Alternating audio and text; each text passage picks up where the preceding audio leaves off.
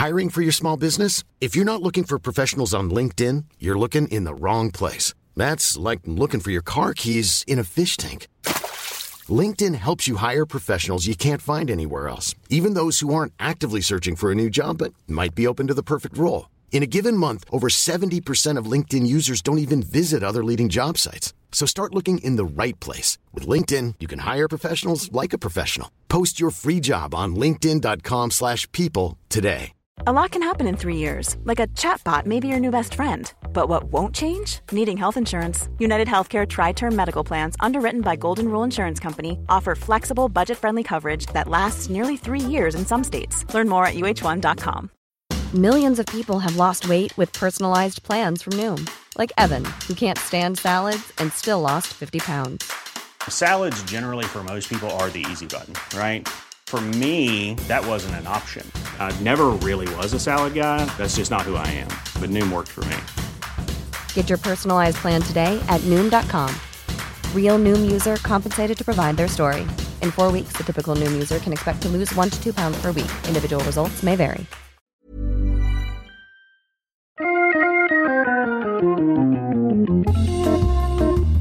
Welcome to Wood Talk, for woodworkers by woodworkers. Now here are 3 guys who have great personalities. Mark, Matt, and Shannon. Welcome, everyone, to Wood Talk number 313 for June 13th. Well, that's weird. 2016. On today's show, we're talking about sheet goods for exterior use, Japanese saws versus Western saws, and tool recommendations gone wrong. But before we get to that, let's take a moment to talk about our sponsor, Kalo Rings. Kalo is the functional wedding ring for your hard-working hands. Kalo silicone wedding rings are safe for your finger, and now the new quality collection rings made with Q2X. That always throws me off, but I'm going to try and be a little more fluid about it. Q2X material are 10 times more resistant to gas, oil, and solvents and less rigid than traditional silicone. Kalo rings are incredibly comfortable and start at just $15.99. Head to Kalo.com, that's QALO.com, and use the discount code WOODTALK for 15% off your order, and we'll talk a little bit more about them later on. Hear Matt's experience with his ring. That should be riveting and awesome. I can't wait. But you're ringing in your ears. Yes, you guys have to wait for it. Riveting and awesome. That's right. And if you want to help support the show, you can. Just go to woodtalkshow.com, look over in the side column at the donation links, and if you do, we will thank you at the beginning of the show, just like we did for those people who we didn't mention their names, because they didn't. They didn't. So, but if you want to, you know, there's obviously there's room for you. We'll take it, and we'll read your name at the beginning of the show. But thanks to everybody who does that. And here's the thing: we can't thank all the recurring donors all the time, but it's nice to see once in a while a recurring donation pops up in the inbox, and we want to thank those people too. You are not forgotten for your continued support. We appreciate that. Hey, you know what? Maybe one day we'll do like a Patreon thing, and we'll have some sort of continuous reward sort of thing set up for you. Maybe that'll be a thing to do. Maybe. I don't know. A continuous live stream of our faces. Ooh. You can always see our facial expressions of everything we're doing. That's worth paying for. But you can't see what we're doing. Just what we look like. Though that could get really weird really quickly. All right, so let's get into what's on the bench. I got to tell you guys, I feel like an assembly line worker, and it's not that fun. I am working on this Honda thing, and I'm prepared to talk about it a little bit more this week. So I'm building 4 projects, and we're trying to get everything done within the course of 12 days. And of course, we're behind schedule.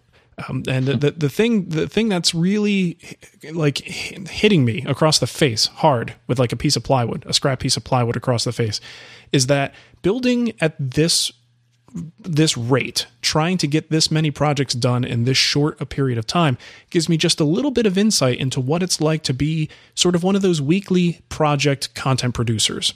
And and I've actually, you know, and I'm sure you guys have too, you see other people do this, and a natural part of running a business online is to evaluate what other people are doing and decide, hey, is that something that maybe we should do? So I can't, you know, I have to admit, it has crossed my mind at some point in the past, is a weekly format for a project-based show. Is that something that we could possibly do? And, you know, even back then, I said, no, it doesn't make any sense for the way I build furniture and what I do. But this has been a very good affirmation of that decision, because I'm telling you, it's like the pace is breakneck. I'm trying to get this stuff done. It means I'm taking shortcuts. The quality of my just general workmanship by nature to get done in this period of time has got to be less than what it could be otherwise. I could not work like this in the long term. It would be so incredibly unsatisfying to produce. Now, granted, the projects I'm making are very cool. And I think they're going to be like really fun weekend projects for people to do. So don't take it the wrong way. I'm putting as much as I can into it based on the confines of the situation. But when you compare it to the satisfaction of building a barrister's bookcase, having a project in the shop for a few weeks, getting to know it, getting to put a lot of myself into it, it makes me feel like this is just, I'm just a cog in the machine pumping this thing out. And there, by nature, the quality of this thing that I'm building can only get so good. With that sort of situation. So when I look at folks who are producing on a weekly basis, good for them to be able to do it, but I can't imagine producing anything of quality. And I'm talking about with my hands. I just can't work that quickly. And it would be so unsatisfying to have a project in and out. And then, it's next week, in, out. There's another one. Oh, you know what? 2 weeks later, here's another one, in, out. Like I couldn't do it. It's very frustrating. So, but what's interesting is we used to. Like back in the day, back when I was your age, that was kind of the thing. Like in 2008, 2009, you put out a new episode every single week. And I guess what it was, it wasn't all project based. It was a lot of, back when we hadn't talked about everything, there was more stuff to talk about. I'm not talking about just weekly content in general. I'm talking weekly projects. Yeah. So if I did a weekly video, it was a part of a larger project, like maybe a month-long project. All right, so this is saying I've got to design something that can be built, filmed, edited, and ready to roll for Friday. And there's no way I could produce at that rate and still be proud of what I'm putting out.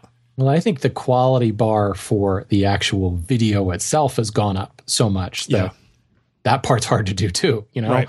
Trying to be creative and not just show the same project type videos. And we've talked about the whole, like, put it on 4,000% and let it go with like music, that's almost not acceptable anymore. Yeah. And the projects have all, you can't say the projects have all been done, but like no one really wants to do a pin turning video because there's 9,000 of them, it's like, it's well, even if you just, and just video aside, not even concerned about the video aspects. If you build something in a week, you have limitations on how good it can be. And even if the plan, like maybe you sketched it out in SketchUp and conceptually the plan is good, in order to get it done in time, that thing that you made is probably going to fall apart in a couple of weeks. Like it's really hard to make something that's going to last. Like it might look good for the video you're making, but by nature, I'm noticing again, that's why I stand behind the design of some of these things, but the actual product that I made, I'm not 100% sure how long that thing is going to stay together because I had to rush it for the sake of the production. And again, production stuff aside, woodworking wise, could you, Matt, I'm curious with you, could you imagine yourself building anything of quality within a 1 week time period? And let's say it's a larger scale project, not like a small jewelry box. Probably not. I mean, I kind of had that same thought process when I came into doing it full time. Yeah. It's like, or when I started just doing more content on my channel, it was more like, I know that I can't do a project video every week because I don't do projects that even take up 1 week. Most of my projects are multi-month. Yeah. So I started doing my shop update as a way to do a weekly piece of content that still has some value. And then a lot of my other videos are more, I don't know, like talking-based videos where I kind of explain a concept, a short technique or something to fill the time between the major projects. Yeah.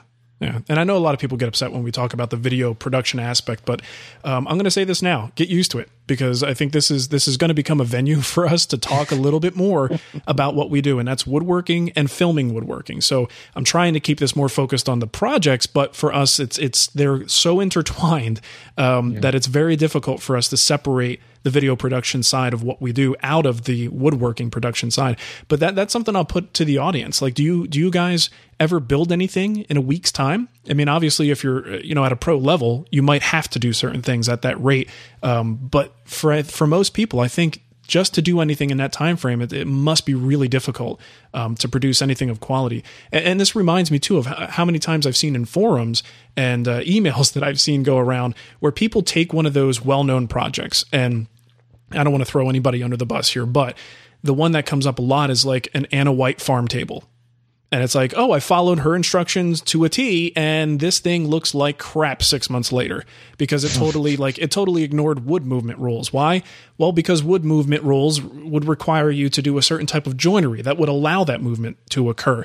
And the project has to go together in a day, so we don't have time to do those things. You know what I mean? So I think a lot of these projects, I would love to see how they look 6 months later. And if they're not in a garbage can or a dumpster after 6 months, I don't know. I just don't think it's physically possible for me anymore. Like, I can't get enough, and it has nothing to do with hand tools or anything. I just don't get enough consistent hours in the shop. You know, you're talking a week. We'll assume, like, based on a 40-hour work week, you know, because that's kind of the paradigm. I can't get 40 hours in the shop, like, if you put a gun to my head. I'm lucky if I get 8 in a week.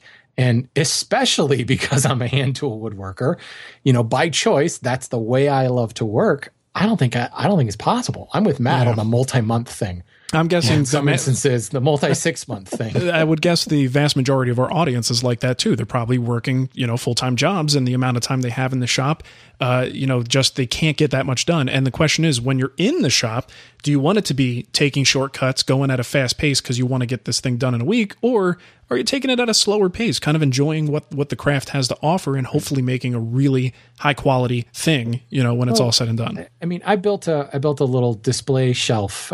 It's part of a 3-project commission I did last year, and I've got the video out on the display shelf. I want to say it was like 5 hours of time to build it based upon like the billable hours and what I was pricing it at. Yeah. And I think I ended up coming in like 5 minutes under that. Yeah, that's right, because a YouTube troll gave me a hard time about I should work that extra 5 minutes instead of ripping off the customer or something like jaw-droppingly stupid. Right. But like, I did it. I built it, and you know, I made my goal, if you will. But I think in real time, it took me a week and a half. You know, 5 hours spread over a week and a half, because I was 30 minutes here, an hour there. You know, the longest consistent time that I actually worked on the project at one shot was finishing. You know, and that was spray a coat. You know, in the direct sunlight. So like wait 2 minutes, sand between coats, spray a coat, wait 2 minutes. You know, and that was the longest I ever did. The rest of the time, it was 15, 20 minutes here at a time. You know, it certainly adds up to that finished project, but no, there's no way. I wonder if that's a deterrent to people who get started in the craft. Like, let's say they like what, I don't know, for instance, the three of us do a little bit more longer time investment projects. And if you can only get in there for a few hours a week, it means you may be working on a project for a year. You know, so I wonder if that may push people to do lower quality projects or easier projects, let's say, to allow them to get something like concrete done for all the time they put in the shop. Because you know how it is. A lot of the times, if you have a full-time job and you want to spend all your like extra time in the shop, you kind of have to justify that time there. I know when I was full-time and was just doing woodworking for fun, I felt like I needed to make things to bring them back in the house and show Nicole, like, yeah, this is why I was in the shop every night this week after dinner instead of sitting on the couch watching TV with you, is because I was building this thing that you now get to enjoy. And that made it okay. You know, so I wonder how hard it is for people to pick the right project that gives them the satisfaction of getting something done in a reasonable amount of time. Yeah, one of the things that I've been trying to do lately with my videos is kind of like intertwine some indication of how long things are taking. Because with the videos, like, you're watching someone do something, you're like, oh, look how fast it is. Yeah. But then like you go and you do it yourself, like, this is a lot longer. So I try and at least maybe put in like, well, when I did the crib, I said how long each spindle took me to give people an idea of how long it took just to do the spindles. Yeah. You know, so actual instead it's like, oh, the spindles took like 2 minutes on camera here, so it should be like, 2 minutes a spindle. No, you know. No, otherwise, you're just watching these videos, you think that you just pop this stuff out. Right, exactly. Yeah, I mean that the one of the videos I'm doing right now is for this convertible bench. All right, so it does something. You'll see eventually. But in order to do this, I had to take these shapes and flush trim them together to make bundles of 3. So each piece is constructed of 3 pieces of plywood in a particular shape. So I had to rough cut all those out and put the bundles of 3 together. And I think I had like 15 or 16 of those bundles to make. So what I wound up doing was calculating, because I needed to know one day we had to go somewhere and people were coming over for dinner, and I had to figure out how much time it takes me to do each bundle so I could estimate how many hours I would be in the shop that day. And I calculated out to be 30 minutes from start to finish. And this is after the shape was rough cut. So to bring these 3 pieces together, glued together, and all flush trim to be in the same shape, it was 30 minutes. So I started to do the math on, like, I cannot believe this one simple thing that I'm doing right now is going to take me like 10 hours of actual work to get this thing done. You've got to be kidding me. But it's nice to represent that in the video. I like that tactic because you're right. The whole New Yankee Workshop thing, like, oh, he just did that in a half hour, or even the way he does it. I mean, Norm, I think, worked pretty quickly because he would get things done seemingly in like a 2-day span. He wouldn't show the setup either. It's like, I'm just walk over to my dovetail jig and just knock out all these drawers real quick. I didn't show like the 2 hours of setting up this jig to be perfect. He's got the manual out. He's, calling a phone number. Look, this thing is just that it's always off every. Oh, okay. I have to do. Okay, perfect. Let me set it up this way. I mean, that's what I do with my lead jig. Every time I use that thing, I've got to account for like 2 hours of opening the manual and remembering how to set the thing up every time. So anyway, that's me feeling like a line worker, and that is not the way I want to do woodworking. I'm enjoying the projects in the sense of like busting out 4 projects is pretty cool, and having content for the site is cool, and working with Honda is cool. But ultimately, the little woodworker inside me is yearning for something of higher quality, and it's not going to happen for a little while. But anyway, Shannon, tell us about turning bowls outside. I actually saw a picture on Facebook, I think, of your lathe, and you were very excited about turning. Oh yeah. I have a bit of a lathe addiction. We all know that. Yes, you do. But I really have a soft spot for the bungee lathe that I built, just because it's so cool to get outside in the backyard. And I've got this really nice maple tree that like overhangs it and puts it in the shade. And it's kind of this bucolic type setting. It's just a wonderful place to be.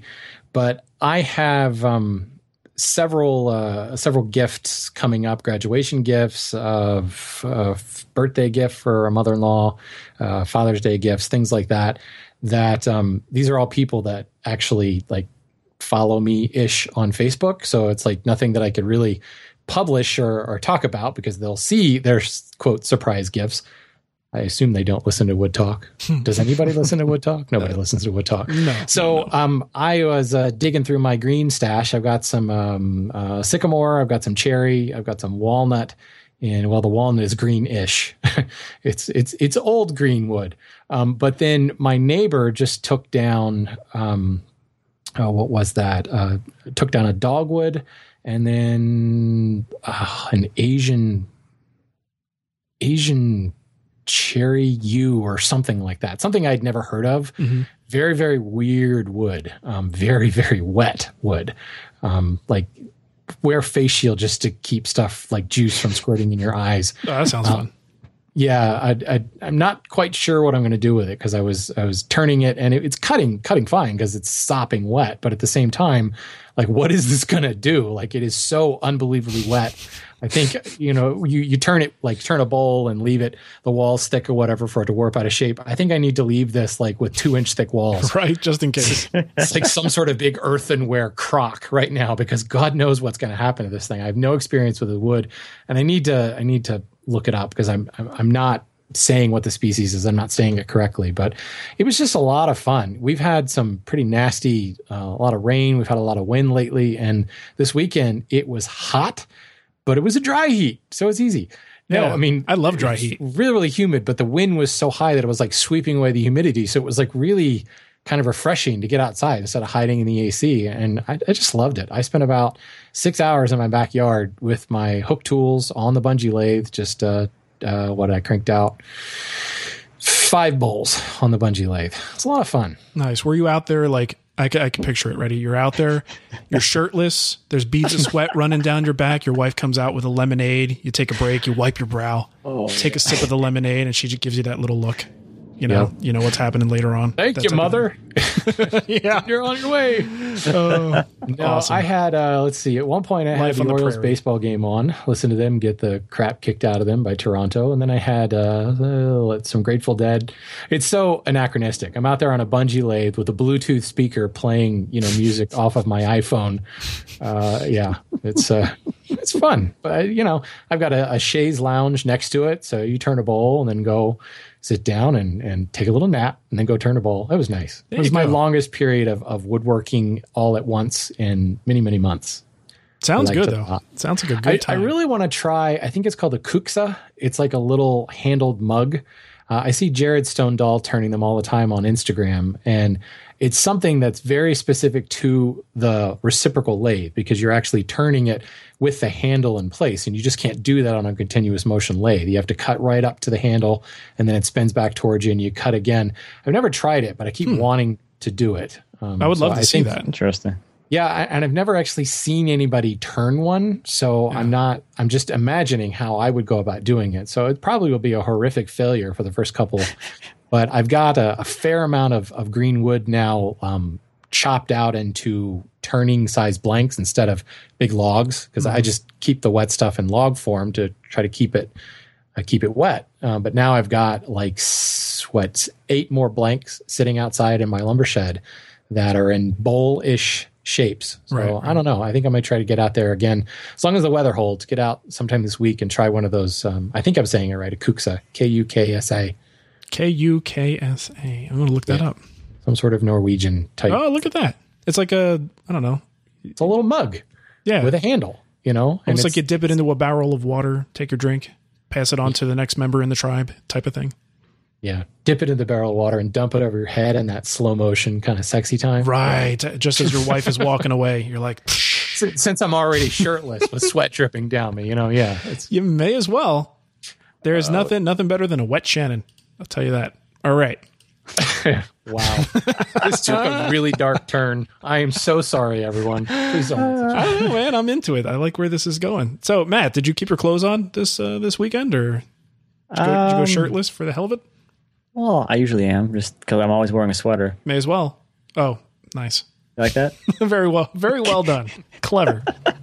You got me. Cool, man. So what's going on? Oh, man. So I think the last probably month I've been hauling these giant logs from this log pile. And last week, and the week before I went to Toronto, it was the test of the trailer. It was like the weight capacity test. I picked up the biggest thing that I could ever put on the trailer. And then this last week I picked up something that was physically the biggest thing I could fit through the arch. And that was incredibly annoying. Wow. And it was really humid that day. And I was really pissed off the whole time because it was just too big and it wouldn't fit in these certain places. I have to keep having to roll it around and maneuver it with my PV. And I'm not very big. And this thing weighs a lot more than I do. So it was very interesting trying to get the thing on the trailer, but I got it back here. It's a big silver maple crotch. It's like a 3-way crotch. Okay. So it was very antagonizing. Yeah, but worth it. I'm assuming. Did you get a chance to cut the thing? I just trimmed it up a little bit. It's pretty similar to I got a maple crotch a few weeks ago. Pretty much the same thing, a little bigger. Okay. So I've been working my way up through the pile from the smallest to the largest log. Nice. Man, I've got so much envy over that. Just the thought of having these beautiful logs out there. It's like Christmas when you open them up and get to cut them open, and it's all rough and thick instead of like thin and sickly looking like the stuff I have to buy. Oh, so envious. No, this is some pretty big firewood. Yeah. Oh, that's great though. Well, very cool. Yeah, glad to have those back here. I got a whole lineup of them now. So now I need a bigger way to cut them, or need a bigger saw to cut them with because they're so big. Oh, no kidding. Have you thought about dabbling in the whole riven wood type stuff and producing riven blanks and everything? I mean, now that you need pretty straight trees for that, though. Yeah, no question. But I mean, you run across quite a few logs. I don't know if you ever run into something that looks pretty straight. Yeah, occasionally. Most of the, depends on what I find, I guess. Most of the time, looking for these giant weird things. Because that's what I'm into. At least these things were. They're all They were yard trees, so they're just massive. And they weren't really there's like super probably straight. there's probably a very few instances of yard trees that are straight grain, because usually they get lots of sun and they branch out all over the place and they end up being real gnarly and stuff. No one prunes them for saw logs. They exactly. They want them to get a canopy going really close to the ground. Right. So instead of chasing the branches up the trunk for like the first 16 feet, they just let it clump out. Yeah. It's like my hair if I let it grow. That's what it reminds me of. All right. Just clumps out. Yeah, it just clumps out. It's a little mess. munchie. It's a canopy close to the ground. It's terrible. God. And the other thing I was working on this last week was some improvements to the trailer. Just to make it a little bit easier for me to load logs. I've been welding up some shackle mounts on the trailer itself and then on the arch, just to make chaining things up a little bit easier. And then in the shop this week, I've been working on making cutting boards, trying to get rid of some scrap and, get some more space. I feel like my shop always gets full of crap, and it's always not like stuff. It's always wood, like offcuts and pieces of wood everywhere. Yeah. It just takes up so much space. And like, where did all this come from? Yeah. And then, I mean, how many cutting boards are you getting out of this? Because you just did a batch not too long ago, right? I did a batch about 6 or 8 months ago. I made 45 16 by 12s. This time I'm making, I started gluing them up today, but I have 5 16 by 24s, and I'll probably get another like 10 16 by 12s or so. Wow. Something like that. Did we ever ask you, do you sell those? What do you do with them? I sell like probably half of them, and the other half like I have for gifts for people. Yeah. So we save some money on like wedding gifts or housewarming gifts, or those are perfect. Shower gifts, or you know what Nicole's gotten good at doing? She's gotten good at like giving them away before I've made them. So she's like, yeah, Mark's going to make you a cutting board. Yeah. I'm like, I am not going to make a cutting board. Like, that's not on my agenda right now. Don't do that. I would love to have like a closet full of a bunch of end grain cutting boards I could just yank out and be like, here you go. I keep a stack of them here. Yeah. So we can just grab them and go. Smart. You know what's funny? I've got the pre-cutting board blank. You glue up the edge grain blanks, and then you saw them and turn them on end and flip them to create the checker pattern.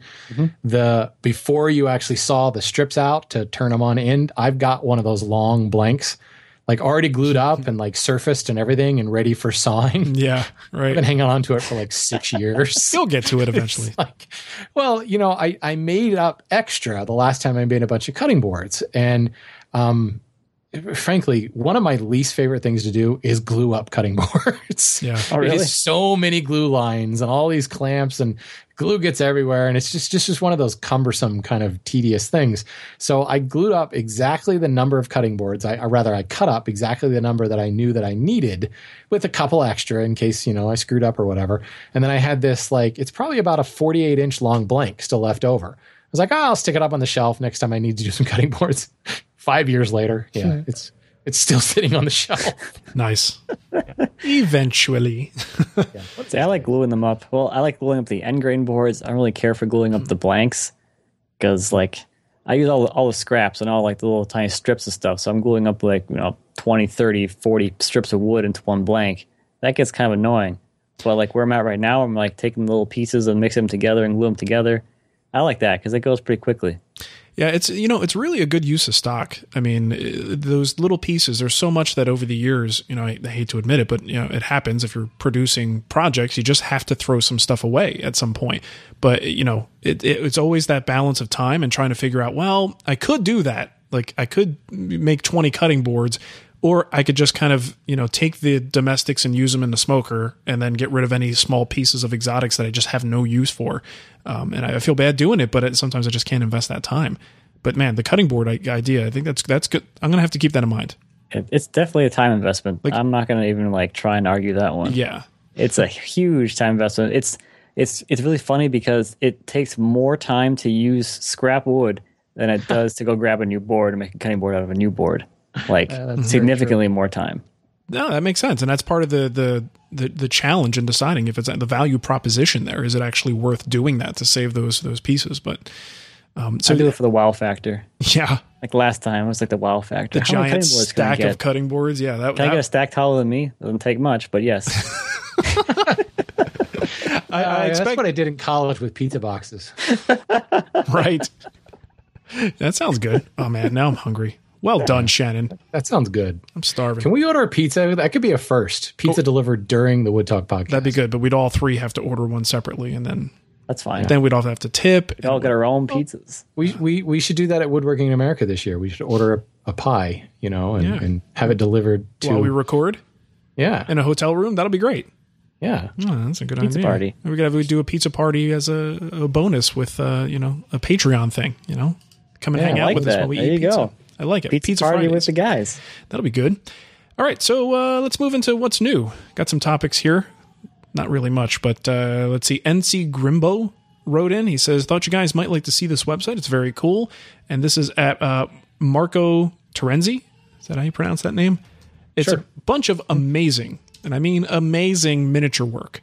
And I thought you guys should see this, like a little hammer that's about the handle's probably about 4 thumb lengths. Like it's so tiny.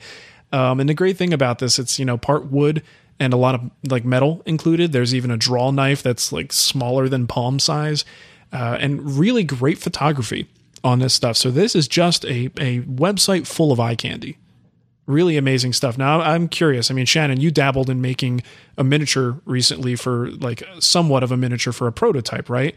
Mm-hmm. And could you see yourself doing like really putting your best efforts into small, full out projects like this? It's nuts. No, I don't know.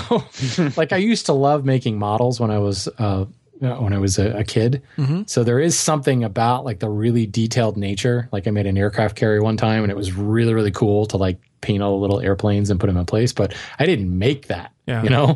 I'd like cut them out of like the little plastic like grid and like shaved off the lines and then painted them. But the stuff that Marco does it's breathtaking, frankly. Dude, look at the miniature shop. Yeah. That's a whole different level. Like there's a workbench, a Rubo workbench.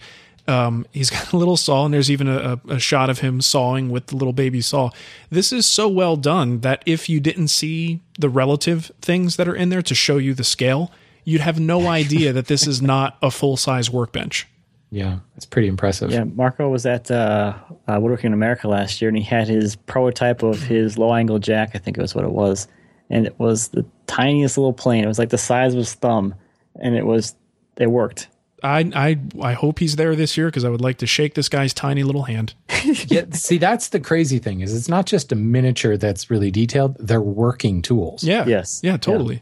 And I mean, look at the tool chest. The dovetails on that thing are like a baby's toenail. Like they're so small. Unbelievable detail. This is so good. I'm very impressed with this. Well, I hope to meet that guy. Very cool.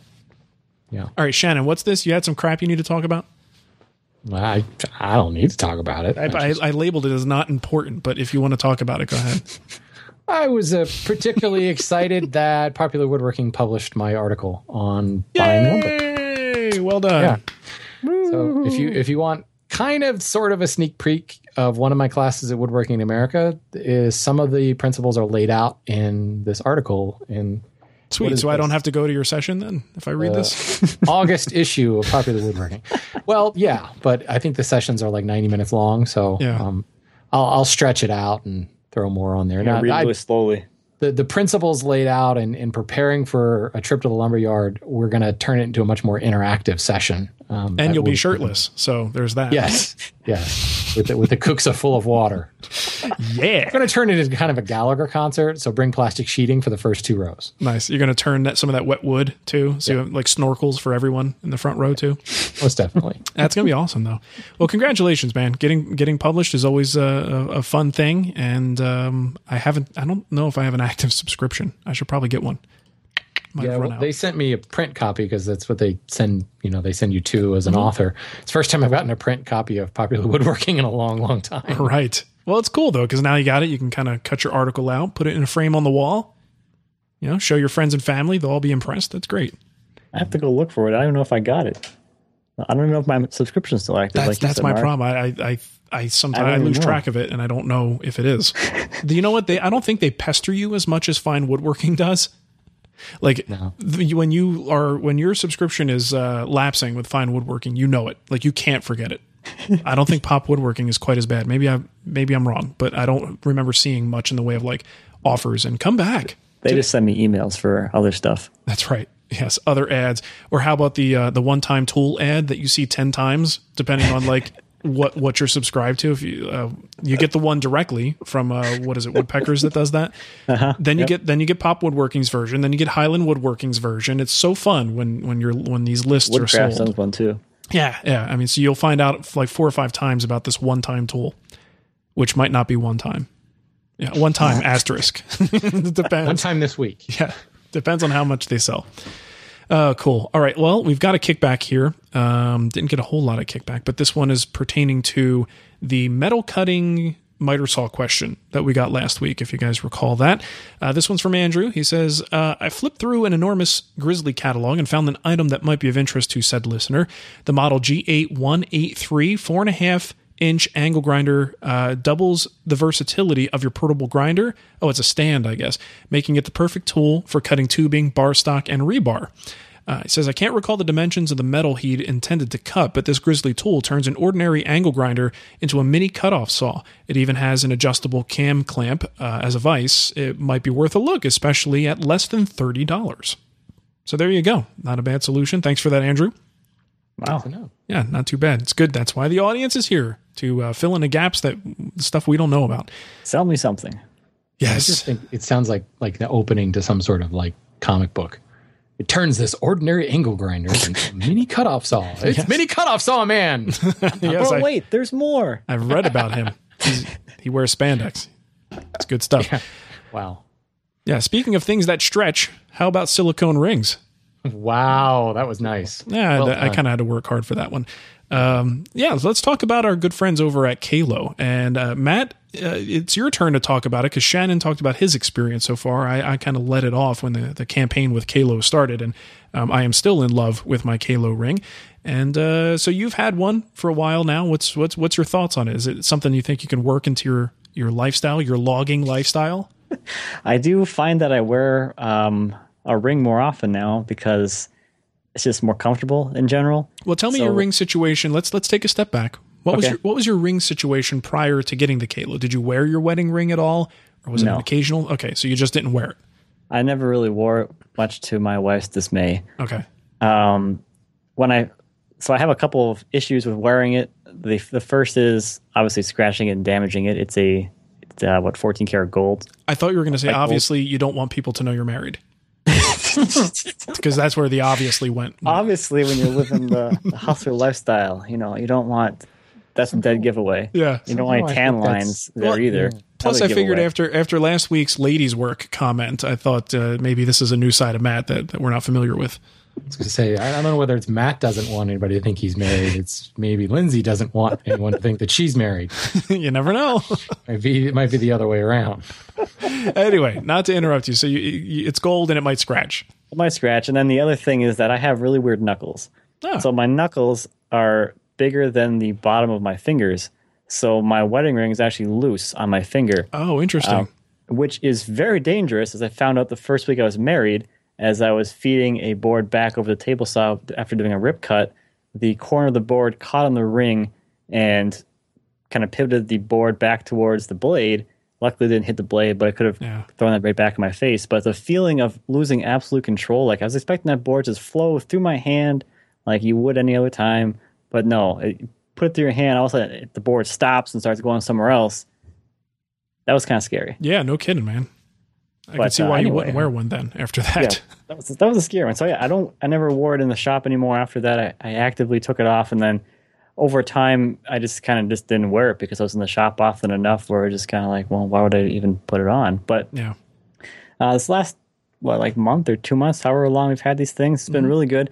I don't wear my ring all the time, but when I do, I find like I'm actually wearing it outside to do yard work or in the shop doing something at the bench, or I still don't wear it if I'm doing anything with the power tools because I do have that catch issue. Yeah, sure. Well, that can happen with rubber or metal, so yeah, it's good to be cautious. So I still don't wear it all the time, but overall it's been really good. I've been wearing a ring a lot more. I'm pretty happy about that. Does Lindsay like it? She does. She does like it. Nice. Well, makes very you cool. happy. Yeah, of course. So that. Happy wife, happy life situation, right? Been very good lately. Yes. Very cool, man. Well, I'm digging mine, and frankly, I don't even know I have it on most of the time. It's and I'll tell you what, I actually put on suntan lotion the other day, and then I went to dry my hands on the towel, and I guess I got a little lotion underneath it. I had no idea I even slid the thing off. Like, it's that lightweight. And once I had something like schmutz under it, it was easy for it to pull off when I was drying my hands aggressively. So, you know, that's the cool thing about it, is it's so lightweight. You just have no idea it's even there. And I'm not a big jewelry guy. Like, I don't want stuff that I'm aware of on me all the time. And at the ring, my wedding ring, I kind of just got used to it. But now that I don't know that I'd ever want to go back to the metal ring if I could stay with something this lightweight, because it's so darn comfortable. One more thing I can add too is that they sent me a few of them. They sent me like a few of them, whatever. Okay. So I have them in different places throughout the house. Whereas like before, like I have like 4 or 5 places where I'd normally put my wedding ring. So I was always like, where the heck is the stupid thing? I had to like go somewhere and I wanted to wear it out. Like running all over the house trying to find my ring. Oh crap, I lost it. Wait, no, I didn't. Now I have a bunch of rings. They're cheap enough that if you do lose it, I don't feel that bad. Yeah. I mean, so they start at $15.99. You could have multiples around the house. You could have different colors, you know, depending. You want to be fashionable and sort of match it up to whatever you're wearing. You can do that match too. Your socks. But that's why I always have black, because it kind of goes with everything. And black works for me. But anyway, if you want to check them out, go to kalo.com. That's QALO.com. Use the discount code WoodTalk, and you'll get that 15% off your first order. Highly recommended, guys. The 3 Wood Talk guys are sporting them. They're very nice, lightweight, and they definitely up the safety factor for sure. So check them out. That's Kalo. And we've got a voicemail here, and this one is from Joe. Let me see if I get that queued up. Hopefully it's loud enough. Hey, what's up, guys? This is Joe from Connecticut. I had a quick question on maybe a 2-part shop. Just getting into woodworking. I have all my mechanical stuff in the garage, and it's only a 1-car detached garage, but wondering what you guys thought about having just my bench and maybe hand tool stuff in the garage, in the basement, and keeping the garage separate. Just wondering if it's a good idea, bad idea, if there's pitfalls, downsides to it, or just say screw it and take over the garage. Keep up the good work, guys. Thanks. Bye. All right. So Joe is contemplating a 2-part shop. And this is not a novel idea. I've heard of people doing this before, at least considering it. In fact, Tommy Mack is building a new shop on his property, and it's 2 floors. And I think he's having a similar setup where like upstairs might be like office space and hand tool area. And then the more heavy stuff that you don't want to lug up steps is going to be on the bottom floor. And and this is not to begrudge anyone who does this, and I would love to hear from people who do to understand a little bit more about it. It sounds like a nightmare to me. To have because I don't know about you guys, but I'm throughout any particular project, I am back and forth to the bench, to the power tools, back to the bench. And, you know, maybe it's the hybrid sort of style of woodworking, but a lot of people do that. To me, that sounds really difficult to have to move project parts back and forth between these 2 areas. Does this sound appealing to either of you? It I sounds used to do this. really appealing, but I'm always hesitant for the exact reason you just said. And I think there is something of like the romanticized hand tool thing. So what sounds appealing? Just having just sort of a hand tools only area that looks like a Lee Nielsen store? Yeah, I guess. I would love to be able to move like my planer and my dust collector like into a separate room and have that kind of machine room thing. Okay. You know, and that's all I would move, because I'm not back and forth like you are. I'm at the bench the whole time. That's the center of my shop. No, you're weird. But you know, if I am using the planer, the power planer to mill lumber, that's usually kind of its own little process, and then things move to the bench and I do the work that I need to do there. So I could really see I'm in my garage. I don't have another space to go to, but if I were to build like a standalone shop, part of me thinks it'd be fun to move all of my hand tools and my workbench like out into the standalone shop, and to leave the dust collector, leave the thickness planer, and then like leave like my finishing stuff. Like, you know, so I've got like a separate finishing room too. But you're talking one floor. Annoying. You're talking one floor though, right? Well, in my mind, I'm thinking 2 separate buildings. But still on the same floor. I'm talking, to me, the difference maker here is the steps. Yeah. True. So, Matt, I heard you say that you actually had that situation before. Tell me about that. Yeah. So on the last two shops I had when I started woodworking, I was in a rental. So I had a house. So I had the basement and then the garage. And at the last shop that I was at, the garage had like power tools in it, and especially because it was the winter time, I used the basement for like the hand tools and like the assembly and stuff, because it was a lot easier to just go down the basement. It's already heated. I don't have to like go up in the shop and turn on the torpedo heater and try and get that place warmed up or whatever. Sure. So it was a huge pain in the butt, like huge pain in the butt. Yeah. Like extremely annoying. And then before that, I had a 1-car garage, and then I had the basement as well. And the garage had the table saw and like my chop saw. And that was a little bit better because I would like go out there and cut some pieces down and like bring it down to the basement and do all my joinery, my assembly and stuff down there. But oh my gosh, if you're like, I need to go and cross-cut these pieces. Okay, then go back outside again and then come back downstairs again. And then, oh, it's too short still or too long still. Back upstairs again. It was, it's good exercise. I mean, there's that. I guess. It takes, speaking of things taking longer, that's why. I was walking around all the time instead of actually getting stuff done. I would love to... You bring up a good point about the weather, though. Like, having to heat two spaces, like if you're going to be back and forth from one to the other, you kind of got to keep them both heated or both cooled. And, you know, then you did that, you know, leaving the expense aside of having to do that, that could be a real problem for your lumber. You know, if you're bouncing back and forth from different climates, that could be a little rough.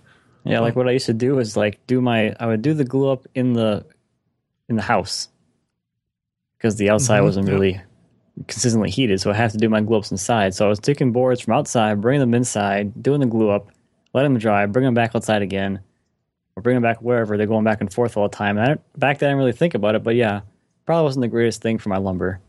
I think I would rather work in a smaller space and make do with all of my tools in a smaller space than be a little bit more spread out and have them on 2 floors. Yeah, there's a reason why I have like a 1-room shop now. Yeah.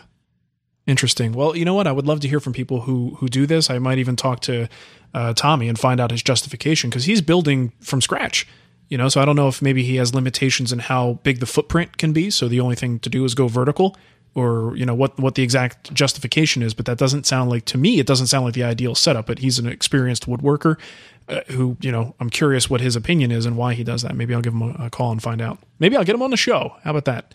That'd be cool. I mean, I think if you're just putting like an office or like a design space, totally, like a little gallery or something. That's awesome. Yeah. You know, that's like go upstairs, sit down in a comfy chair with like a drafting table, you know, turn on some music and just be creative. Yeah, that makes sense.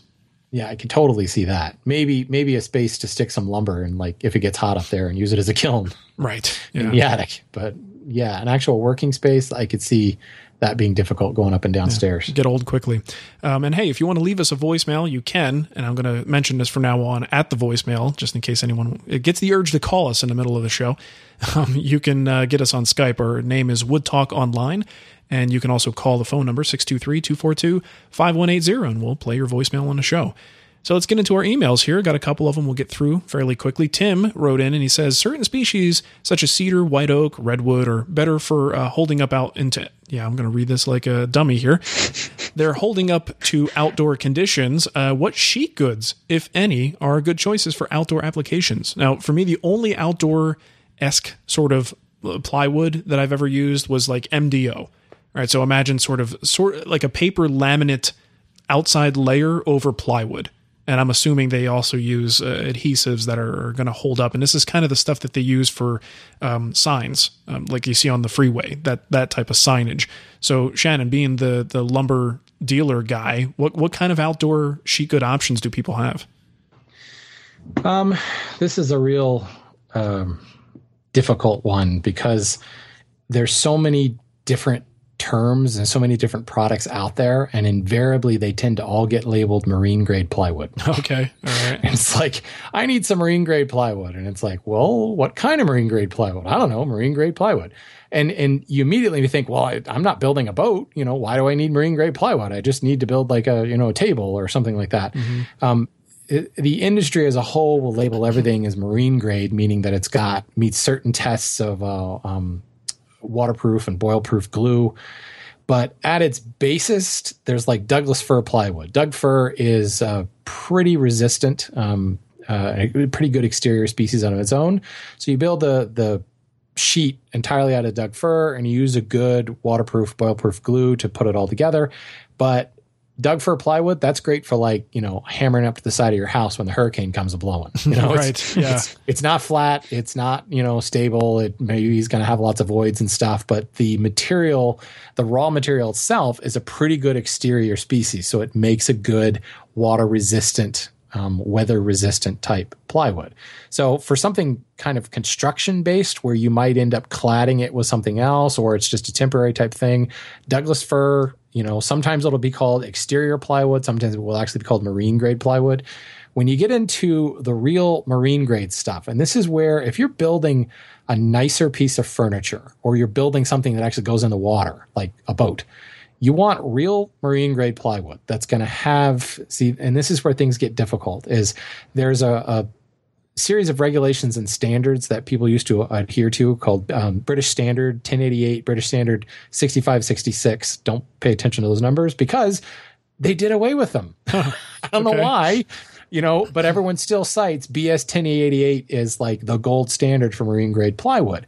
And it has very, very stringent regulations that mean that it will not delaminate. You can like stick it under the water and it's totally waterproof.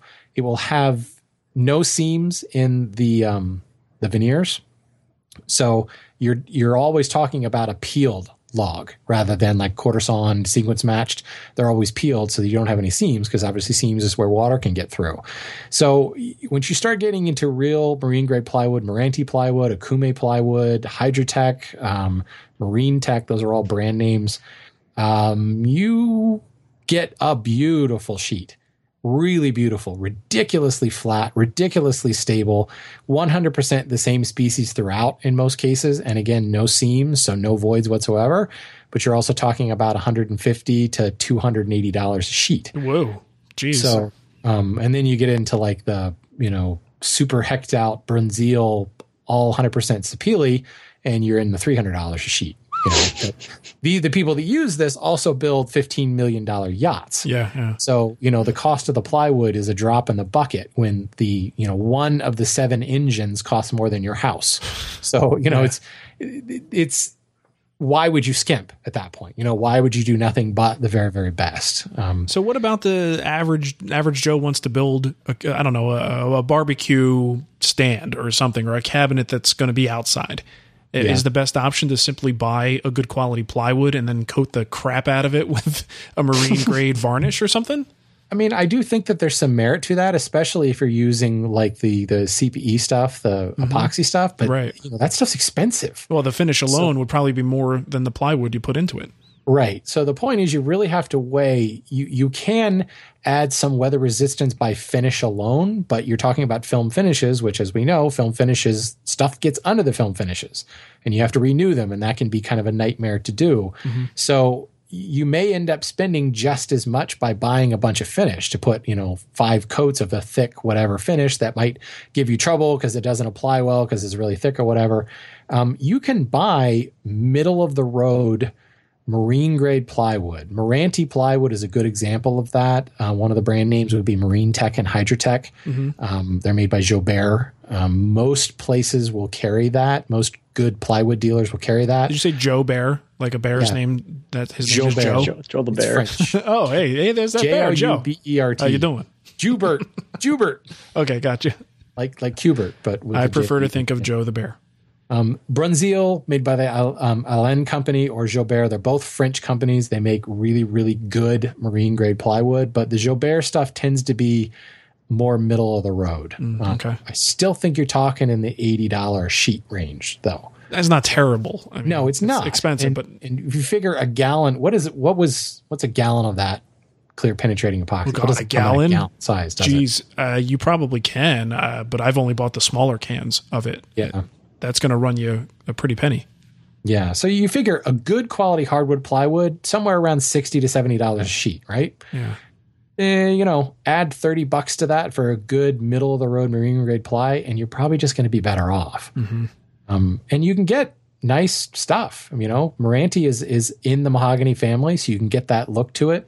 You can also get other species, but you tend to get real expensive real fast there. Wow. So the biggest issue you're going to have is showing up at a dealer and saying, I need to buy marine grade plywood. Right. Show up and say, I need to buy marine grade plywood, and here's exactly what I plan to do with it and the type of environment it's going to be in and what I'm looking for in stability. And by the way, I'd like to spend $80 a sheet. Give them as much information as possible, because the thing with plywood is anybody can create the sheet that you're looking for. If you come to them and say, I want to spend $20 on a sheet, they can do that. Well, the Chinese can. That's where the whole import plywood market came from. It's like, well, we feel that there's a market in the $27 sheet range, so let's cut this corner and this corner, and let's thin this glue out here, and let's fire the entire quality control team, so you may not know what you're getting. Yes, and they created the $27 a sheet because we need potato chips. So yeah, they got to come from somewhere. So a lot of times going there and saying, I am prepared to spend $80 for the sheet, that actually can go a long way, and it flies in the face of everything we've been taught about negotiation. You don't want to throw that number first because you're going to pay for that. Well, something to be said about that. If you know that I bought a good sheet of plywood in the past and I paid $75 for it, well, to get the same sheet of plywood, you probably should pay the same amount. If it's dramatically cheaper, there's a reason for it. Yeah. A corner has been cut somewhere. And that has a negative connotation. It doesn't always mean it's a crappy piece of plywood. Mm-hmm. Sometimes corners can be cut because it's just not necessary to go to that nth degree to make that perfect, unbelievably stable, waterproof piece of plywood. Cool. Sounds Plywood's good. Confusing as all get out. Well, yeah. At its best, it's confusing. So, geez. All right, let's hit the next one. Okay, that's you. That's you. Just keep talking. Please don't stop. All right, this comes from Matthew Leonard. I don't know why we're so formal here. Matthew Leonard. I don't know. I felt I wanted to put his last name in there for some reason. It's important, maybe because he had two first names. Yeah, never trust him. Remember. So Matthew says, Shannon's focus on the importance of sawing techniques really resonates with me. Good. And my practice has paid off with less time spent truing boards after sawing. However, on a whim, I purchased a few Japanese pull saws, and the results I've gotten are almost supernaturally good. Whoa.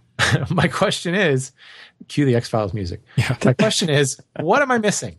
Western saws now seem both cumbersome to operate and expensive to purchase, at least the nice ones I've been buying.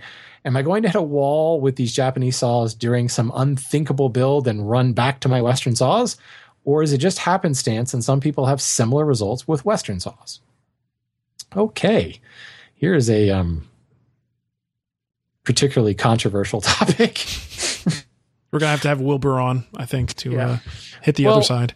I can go first on this. I've used both. I've settled into Western saws, and I think kind of what he's getting at the end, it's like some people just kind of take to one over the other. Mm-hmm. I did not like the body mechanics that came with an Eastern saw. I didn't like the handle, the grip. I like a pistol grip on a back saw, and I like that feel. I don't like gents handle saws. You guys know what gents handle saws are? Yes, I hate those. Yeah, terrible. I've never liked them.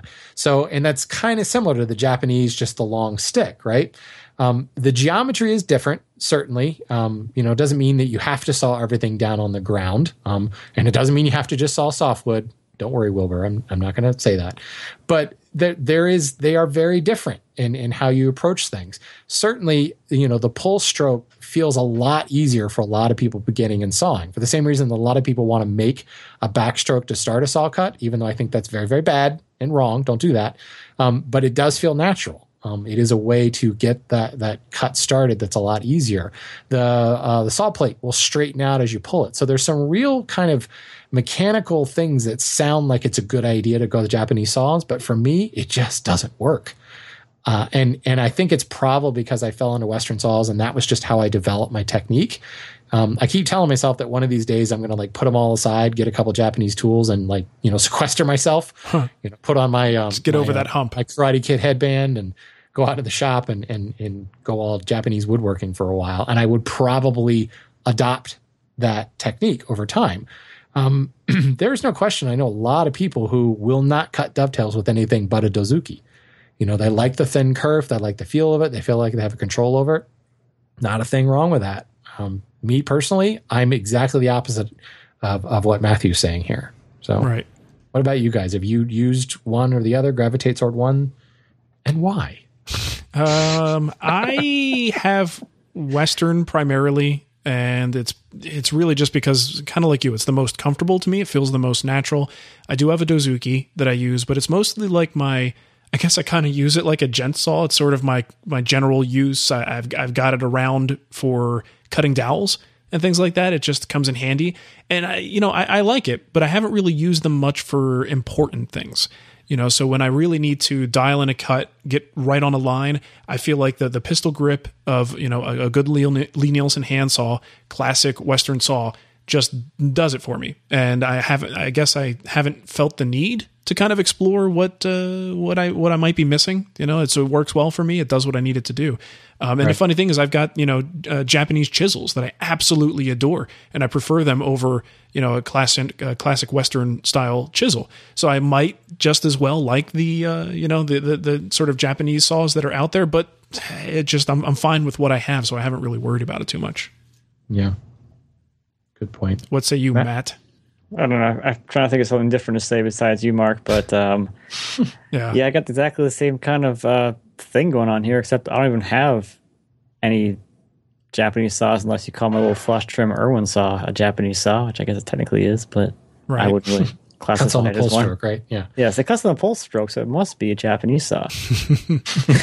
Now, do you have it? I mean, I don't really have much in the way of control issues, but again, like I said, I'm not cutting dovetails with the Dozuki that I have, but I kind of go back and forth. It's not like I pick that up and suddenly it's like, whoa, like I don't know what I'm doing. It's like there's arms and elbows everywhere. Yeah, I'm not like Jello Man for the moment.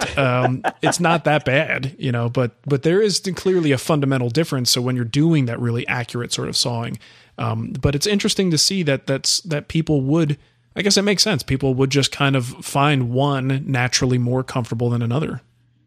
Here, let's see. I'm trying to get this thing queued up here. Do you know what this is? Try to be best, 'cause you're only a man, and a man's gotta learn to take it. That's what you should have playing in the background when you sequester yourself in your Japanese tool. I love it. Gotta have a montage. Good stuff. I'm going to get into like playing copyrighted music on this show just to see how far I can go with it. Yeah, right. Probably pretty far. We don't have that big of an audience. Oh, it's great. Anyway. Well, I would love to hear from folks that, if you are so pro Japanese saw, like how did you start? And I have to wonder if that's where it comes from. Like, well, that's what I got started and I just, it ain't broke. I admit to being a little attracted to the bling of Western saws, but at the same time, there are some beautiful Japanese saws out there. So I don't know. I am certainly intrigued. One of these days, I will channel my Mr. Miyagi, and I don't know what it is with Karate Kid with me today. I keep going back there. I don't know, but we can do with some more of this. Let's listen to it for a second. It takes long to get to the good part, doesn't it?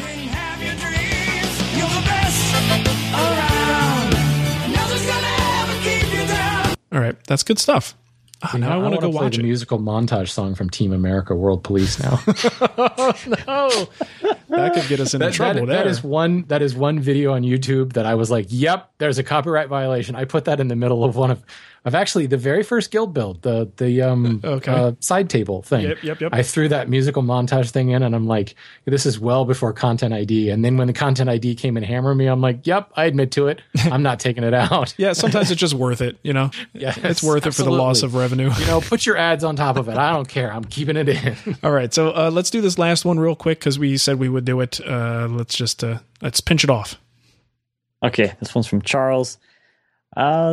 I'll just summarize it here. Basically, everyone's like talks about tools. They might give glowing recommendations for certain tools, and then you're gonna go out and buying them. So the question is really, have you been screwed by one of these recommendations, or has it been so good that you've just been like butterflies and kittens with this recommendation that someone gave? It's an interesting question. And I think you're glossing over some things here, and I appreciate your desire to summarize. But since Matt Vanderlis isn't here to defend himself, I think we need to talk about the fact that he says that Mark New Matt and Shannon have had very good recommendations. Yeah. But Matt Vanderlist screwed him because he recommended a certain carbide tip glue scraper made by Benchcrafted. He says perhaps Mark. And I'll tell you what, I've never had my hands on the thing. So it was Matt. It was Matt Vanderlist. I remember that episode. Yeah. So yeah, he's not here to defend himself, so we can throw him under the bus. That's always fun to do. So can you think of anything? Because I had trouble coming up with something to say, oh, so-and-so influenced me to buy that tool, and it turned out to be a dud. I mean, anytime I've had a recommendation, I've either spotted right away that this is crap and this person, maybe it's useful for them, but I wouldn't like it, or I've actually gotten good recommendations. Maybe I've just gotten lucky. Can you think of anything? Yeah, I don't have any that are like, bad ones where it's like, this was not for me. I think most of the time when I see, like, I got to that point pretty quickly where I could like see what would make sense to me. Yeah. For my process, like if someone is showing off this tool and it looks good for them, but I know that I don't work that way, or it's just for whatever reason wouldn't work for me, I just don't buy it. I don't know. Yeah. I guess at a certain point, you know enough about what you do or how you do the work that this thing, maybe it works for that person, but it's not quite going to do the same thing in your shop. I think where this has bit me, and probably a lot of people in the same boat, is in sharpening. There's always like the next big sharpening thing. Sure. Yeah. And I got to say, I got highly recommended to try a WorkSharp back in the early WorkSharp days before they've done all the latest iterations. And I was so underwhelmed by that tool. It ended up sitting on a shelf after a while because it just, and I know people who swear by it and love it. And there's a lot of people who will recommend it highly today. Just didn't really do anything for me. And I could even go so far to say the Tormek was the same way. Kaleo Kala, way back when Kaleo had a podcast, he was all about the Tormek. In fact, I think that's what they had at the school when he did his cabinet making program. Okay. He was all about the Tormek. He's like, this is the thing. That's the only thing I need to sharpen stuff. And, and I still own one, and I use it for sharpening turning tools when I have to like dramatically change geometry, but it is slow, man. It's slow as dirt. Well, and it's a whole process because you got to fill the little trough with water, and you got to be ready to like, okay, today's sharpening day. Yeah, and I think it's less that, like the WorkSharp or the Tormek are bad tools. They just don't fit my way of doing things. Well, it's a system you have to adopt and be ready to go to it. I don't like systems, man. I'm a sharpening anarchist. Screw the system. Yeah. The anarchist sharpener. I'm going to take that before Chris Schwartz does. I'm sure he's got everything already under, it's under the, what's the name of their company? Lost Art Press. Lost Art Press. There you go. It's under their. How ironic would that be to trademark anarchy? Yeah, that would be. Think about that, people. It doesn't make sense, does it? It's deep. That was profound. That was interesting. If I do say so myself. Yeah, so I can't think of anything bad. I'm trying to think of anything on the other end of the scale, something that was recommended to me. I probably have a lot of things. I mean, this is going to be a boring answer to the question. There's a lot of things that I've had recommended that I go, yup, this is as awesome as that person said it was. I think the problem here is we're probably the people who are more likely to make said recommendations, right? So people are the answer, folks. You tell us. Yeah, let us know. Have we not done you justice in a certain recommendation, or are we usually pretty accurate? I think that's the thing, is not being really attached to any major company in a sense. Like, we're all independent.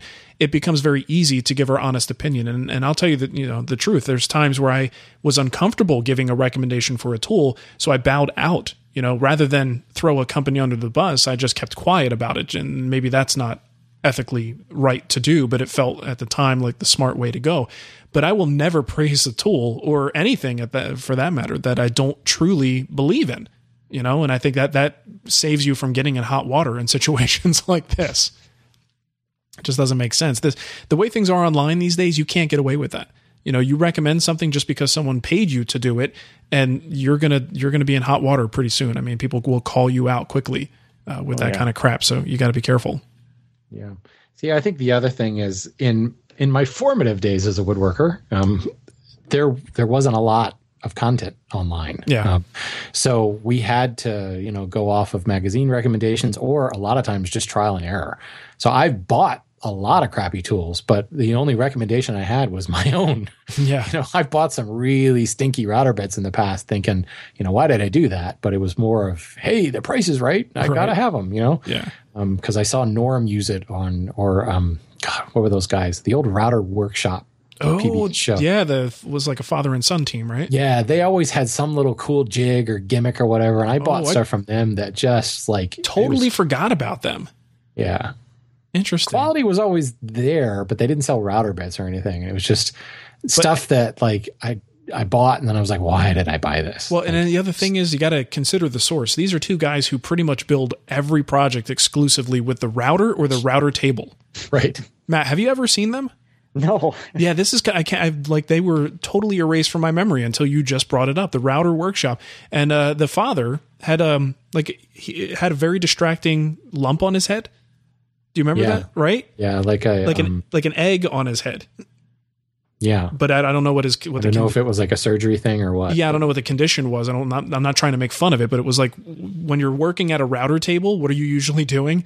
You're leaning forward, so that's all you could see is this little egg on the guy's head. But I had to just remember that. Yeah, so this was I don't know how long ago it was, but it's definitely while like New Yankee Workshop was still popular on late PBS. 90s, early 2000, I would say probably. I wonder if there's any videos online. What is it? The Router Workshop, right? Yeah. Yeah, you have to check it out, Matt. If you can walk down memory lane there. Well, I mean, definitely look this up. They've got something on YouTube at least. It was kind of interesting because you're right. The set was just like two router tables. Yep.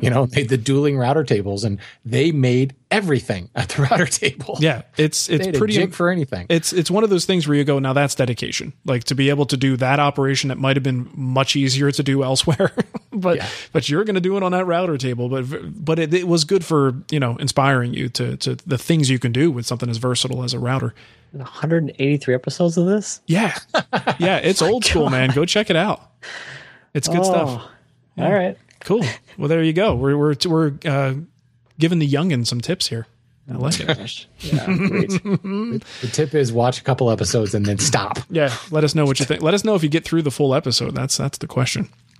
Oh, all right. Now. All right. Yeah, good stuff. All right. Well, if you want to support the show, you can. You could set up a recurring or a one-time donation over at woodtalkshow.com. You can get yourself a Wood Talk t-shirt. Just go to TWWstore.com. Just doing this off the top of my head, and it's not going very well.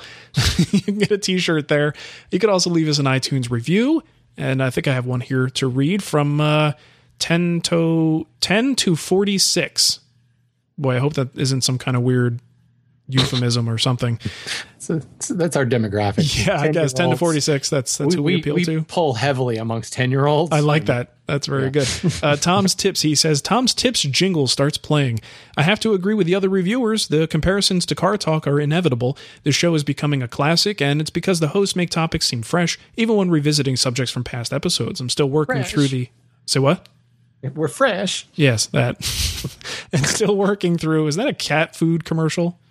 I have no idea. I think it is. I'm going to look that up. I'm still working through the archive and enjoying it tremendously. Thanks, guys. Keep up the great work. Mike in Singapore. Well, thank you so much, Mike.